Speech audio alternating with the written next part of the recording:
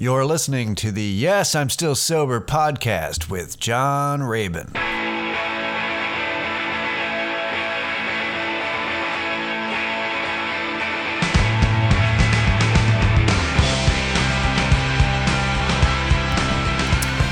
All right, welcome to the Yes, I'm Still Sober podcast.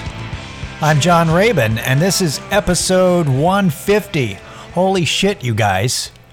150? I mean, that's an arbitrary number. We should celebrate. 150 episodes. I mean, I don't know if I should wait till episode 158. That's officially 3 years. Maybe I'll mention it. I'm sure I'll mention it. That's about as far as I go for an anniversary show, as you know. That's what I do. I'm like, yay! Big ups to me. I have been for the past few weeks experimenting with locations within my apartment, and I did it reclining on a bed last week just because I was lazy and tired from work, so I tried that. I was comfortable. I think I talked more. More easily because of it, but I had a problem, I think, with the control of the volume and holding, because I was holding the fucking microphone instead of sitting it down. Now I'm in a location that I normally don't record at my desk because it's in a bigger room, and I don't like the acoustics as much, but I think I'm just overthinking shit, and I should just go with it. So I'm just going to go with it, because I'm thinking, am I not talking loud enough? As if I was too quiet, you couldn't just turn up the volume. I don't know why I think that I have to be a certain way with a microphone. I don't know. I don't understand. That's fine. But it's what I'm doing. I hope you're having a good week. It's been, it seems to, I don't know. It's weird out there, right? People that I know who work in bars and they're short-staffed. They said it's like Friday night every night out there here in Austin, Texas. So people are really going out. They're like, we got to make up for lost time. Quick, more alcohol to my liver. I don't know if that's good or bad, but people are getting out there. We'll see what that means. I hope you're doing all right, though, emotionally. Hope you're getting out some. Hope you've been vaccinated so that you can get out some, or whatever. This is the weirdest thing happened today. So I'm at work, and I work in a warehouse that rents out like cutlery, glasses, plates, like high-end stuff, as well as other table accessories for weddings, photo shoots, special events, all that stuff. And we have these salt and pepper shakers that are made from horns.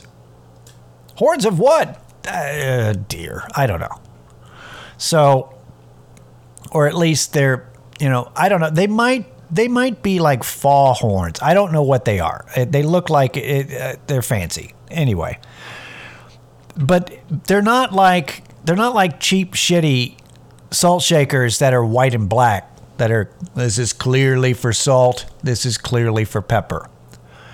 And there is not a consensus online about whether, because one shaker has one hole in it and one shaker has 3 holes in it. And there's an argument, if you look at online, nobody's can agree on which goes into which. The one that makes the most sense is that salt goes into the shaker with one hole because it comes out easier, whereas pepper is larger grains, so it needs 3 holes for it to come out easier. But other people say, no. And the thing is that I grew up in a house, in a family, not just my immediate family, but other family, where they had fancy salt shakers, or like my grandmother had like some kind of weird figurines. But the salt went in the 3 hole and the pepper went in the 1. That's just how it's been in, my redneck side of my family. So do you trust the rednecks? I don't know. I think it's your preference. Regardless, my boss apparently is the same as me, because he's like, no, salt's got to be in the 3 hole. And all the shakers had it reversed to where the salt was in the 1 hole. So I had to clean them out, because we were going to send these out, and you can't have like pepper residue in a shaker with salt in it. So I cleaned them out, and it's, and we there's another employee that works, that does the marketing and stuff, and she goes, do we have salt and pepper here? And I said no, but De La Soul is waiting in the wings. And my boss laughed really hard, because that's a good fucking joke. It's really fast. And she stared at me blankly. Now, by me saying that, can you guess the ages of the marketing girl and my boss? My boss is clearly over 40. Marketing woman is clearly not remotely close to 40. She did not know who De La Soul was, but I thought it was fucking clever and a great reference. Not 30 minutes later, as I'm washing them out, I'm listening to the Rich Eisen show, which is a sports show on NBC Peacock, and also and then posts as a podcast episode. So I'm listening to the podcast episode, and one of his guests makes a joke with a De La Soul reference, and Rich goes, wow, De La Soul reference is one of the best references we've had on this show in a long time. And that's fucking crazy, because I hadn't heard it. This was 30 minutes after. And I've never made a De La Soul reference before. Weird, right? Just kind of, you're on a, just some kind of psychic connection in society. It's always something like that, right? You're always like connected, but in a meaningless way, about meaningless shit. You're on the same wavelength, but not of anything important. It's just of a early 90s soul reference. Anyway, I hope your sobriety's doing all right. If you're a sober person. Taking it day to day, of course. If you're not a sober person, I hope you're staying sane. And with that in mind, I would like to talk about something that this happened like a week or a couple of weeks ago, and I didn't say anything about it because I just found out about it this past week. It did not make a big news, which is odd because the opioid crisis should be big news, but it's not. It's not trending. It's not buzzworthy right now. Coronavirus, COVID still gets top billing. And of course, things that people say on the right or the left that piss off the right or the left, that of course still gets top billing. But the Biden administration apparently eased regulations on being able to access to obtain or to prescribe buprenorphine and naloxone. Naloxone, yes. Also known together, buprenorphine by itself, big name brand is called Subutex. but it with naloxone, it's called Suboxone. Suboxone, yeah. And I've talked about that in the past. Just to refresh your memory, what Suboxone does, it is an opioid, but on a lower scale. And what it does is when you take it, it attaches to your receptors, like it binds to receptors so that other opioids can't attach to it. So it lessens your desire, and it basically, it keeps you from going through withdrawal symptoms, or it lessens withdrawal symptoms. So it keeps you from going through really messed up withdrawal symptoms, because it lasts for, when you take it, it should last for 24 to 72 hours. And by binding to those receptors, if you say, fuck it, after you've taken Suboxone and you go get like heroin, and then you try to do the heroin, it doesn't get you high. Like at all, like hardly at all, because it can't bind to the pleasure receptors or whatever that the Suboxone is already attached to.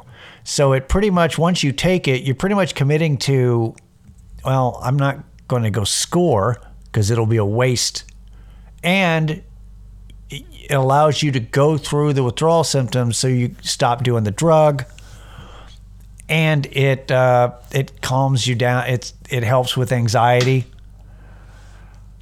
and it's a some people call it a miracle drug, but it's hard to get a prescription to. I know a couple of people who are still, who it absolutely worked for. I tried it back in the day when it wasn't all that common. And it absolutely does those things. It absolutely keeps you from getting sick. And that's the big thing. Clearly, taking a drug doesn't help you change your mind about wanting to get sober. Like, it's still, it doesn't, obviously a medicine doesn't cure you psychologically. But it's definitely something that in this day and age, with everything else that's available, to make it harder to get because it's classified as an opioid is not, it's pretty ridiculous. It's something that should have been done 10 years ago. And then also, hopefully, well, that's the thing. There were at least 90,000 overdose deaths last year, which is the most ever in our history. So it's very much, the opioid crisis is still a crisis. In fact, any kind of improvements that were occurring were immediately made null and void by the pandemic and the lockdown, obviously, because what happens is, you can't work, you can't keep your mind off of it, you're stuck at home. What else are you going to do? If you successfully applied for unemployment, now you've got money, you're getting paid to not work, to be safe, but you're at home. What are you going to do? All these invitations to get back on to doing drugs or drink at home, that sort of thing. So I had said, I'd said like a couple of months ago that I was like, when are they going to at least try to tackle this? I mean, clearly we're always on our own when it comes to our own recovery and trying to get help and stuff, that that the government can't fix that for us, but it would be nice if there was help. Also, what also kind of bugs me is that it's called the opioid crisis, but man, there's still some issues out there. I mean, it's interesting to single out opioids, and then and then it's like, and those are the only ones that are a problem. Like nationally, it's like, we've got to take care of this opioid crisis. What about meth? you know, big pharma that produces, benzos and Adderall. They're all like, yes, it's opioids only. Purdue, go get them. Go get Purdue. That's the only one that oxycodone, that's the big one. And then everything else is fine. Please ignore all other prescription drugs because opioids, those are the big ones. Let's just focus on that alone. I don't, of course, man, if you really think about it, it's such a tough issue. Like, it's complicated. Everything's always, things that haven't been fixed because they're complicated. It just is. It's like here, for example, here in Austin, we have an issue with the homeless, and then there was they repealed a ban, or it's illegal to camp on public areas that have not been designated for camping. And this is the way it's always been. That way you just can't camp anywhere, like, say, the sidewalk or on public, on somebody, on public grass, on, just out, under overpasses, that kind of thing. So they repealed that because of issues with the police, harassing and abusing homeless people.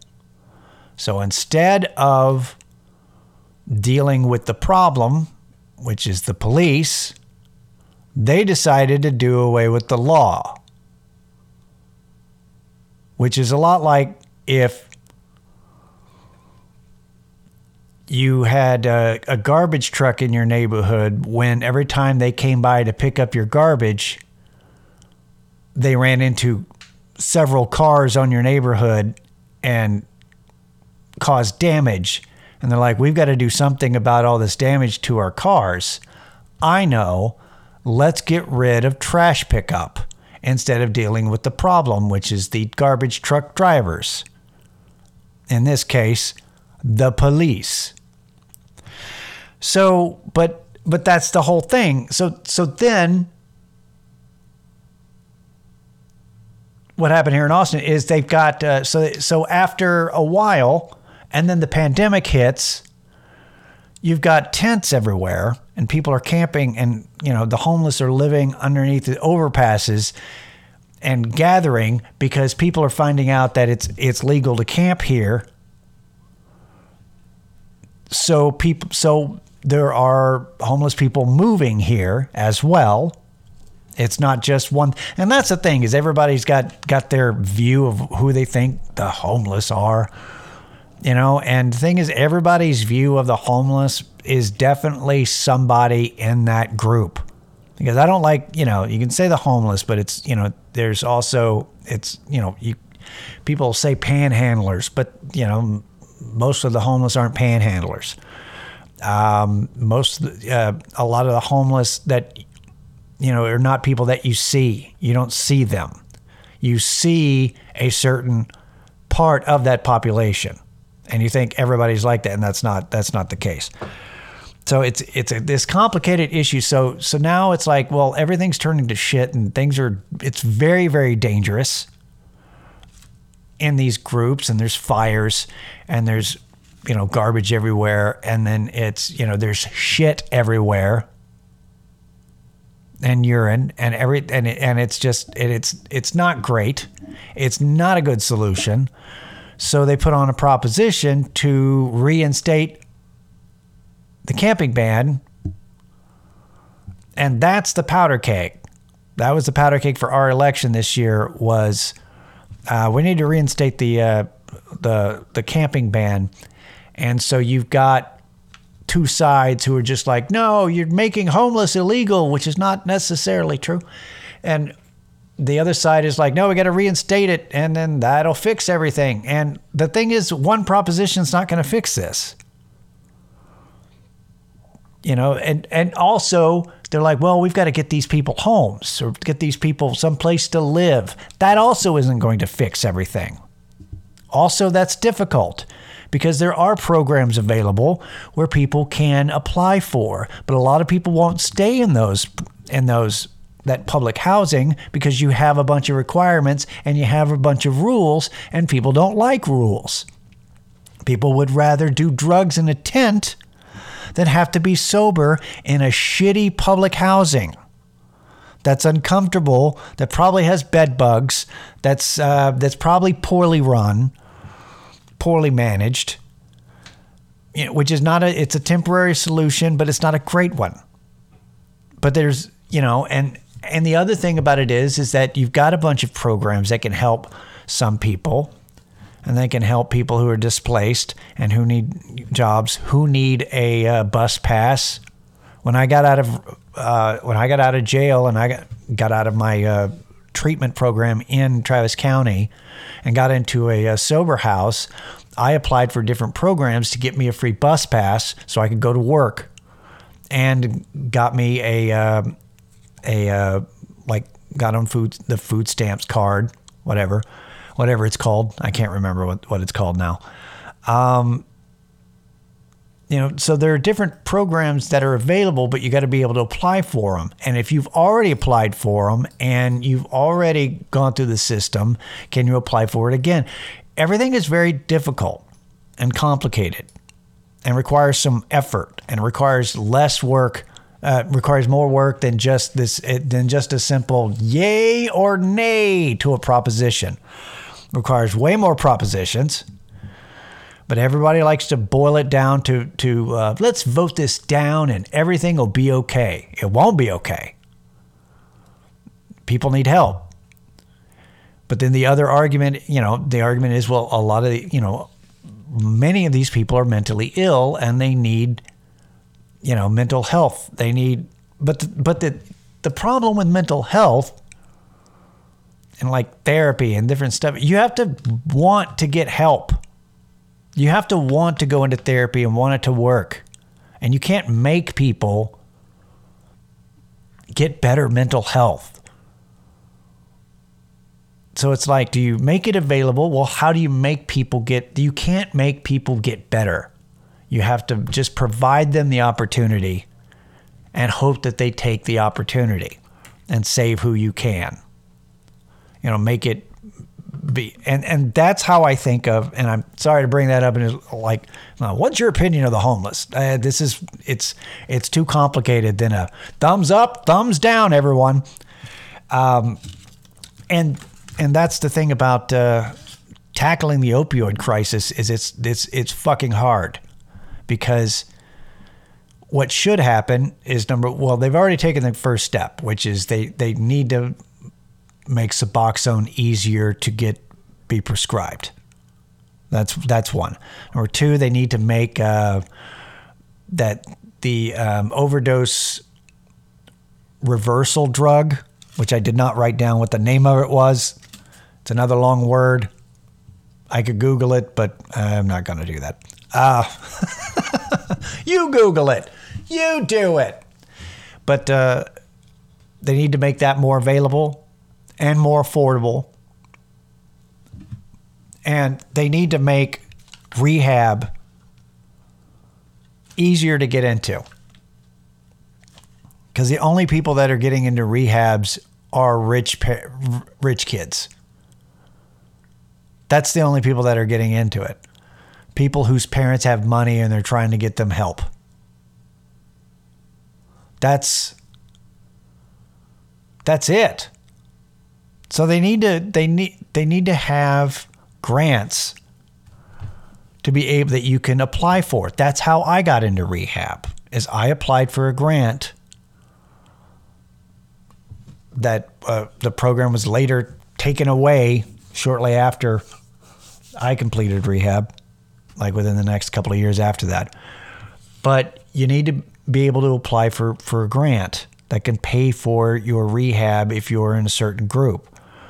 And in my opinion, you need to be able to, it needs to be available, but not super easy to get.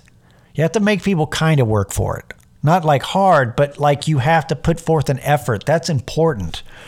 Because a lot of people, rich kids who get sent to rehab, they didn't try, it's like a babysitter. They get sent and they're like, all right, here we go again. They don't want to go. They're just doing it to appease their parents. And they didn't pay for it, so there's no vested interest. But when you have to work for it a little bit to get into it, it needs to be available. And then it's like, I really need help. Let me apply for this grant and get into it. So that's what needs to happen, is they need to have something, but make it you have to do like a couple of steps. Like you can't just be, here's another grant. Oh, here's your third rehab. Like you got to have some weight to it. It's got to be have a vested interest. And that allows you to, that puts you more in a mindset like, I can't blow this. And you're going to try harder. And I think that allows you to have a more successful rehab experience, if you will. That's kind of what I think. I think those three things. Outside of that, I don't know what else you can do. But that is a huge obstacle, because as I said, as I said, like in the previous episode, is that it's, you can't just expect a 12-step program to take care of the psychological, emotional bullshit that you put yourself through. It's like you get sober. It can help you get sober if you work it, but then you're still broken which led you to do the drugs in the first place. So you got to address that, and therapy ain't free. Hopefully, maybe one day it will be free. I don't know. Don't hold your breath. But that's the thing, is that it's complicated. But I hope that they do those things. I don't know. Things are complicated, man. Everything's complicated. Man, it's weird out there. I don't know if you've been out in a group, but there's this weird underlying, like everybody's, I'm glad I'm out, but also, man, we are all, I don't know. There's got to be mental health. Talking about mental health, they need to. I know people. It's real easy to go, how's the government going to fix this? I don't know. They need to make mental health professionals more available at a discounted rate, because as a whole, we're experiencing PTSD worldwide, right? Like there's a lot of people who, if you didn't have a mental health issue before, you certainly have one of, after 2020. Varying degrees depending on the person. Somebody like me, I've already got my issues. Like if you had an issue already kind of sitting there, the PTSD didn't fuck you up as much because you've already got, it's like, hey, move along. This seat's taken. Yeah. My disorder was all taken. Move along. Move to the next person. Find somebody else. This seat's taken. That's my scientific theory. It's the bus scene from Forrest Gump. That's my metaphor. I'm going to stick with it. And you know what? I think I'm going to end this episode with that. That's how it feels. It's uneasy out there. Everybody's uneasy, but it's good. It's a change. We're trying to get out and see people again and have at least some contact with other people, and I think that's healthy. So I hope that you safely see people in the next week, but also take care of yourselves and take care of your family and those that you love. This has been the Yes, I'm Still Sober podcast. I'm John Raven. We'll see you next week. Thank you, guys. Later.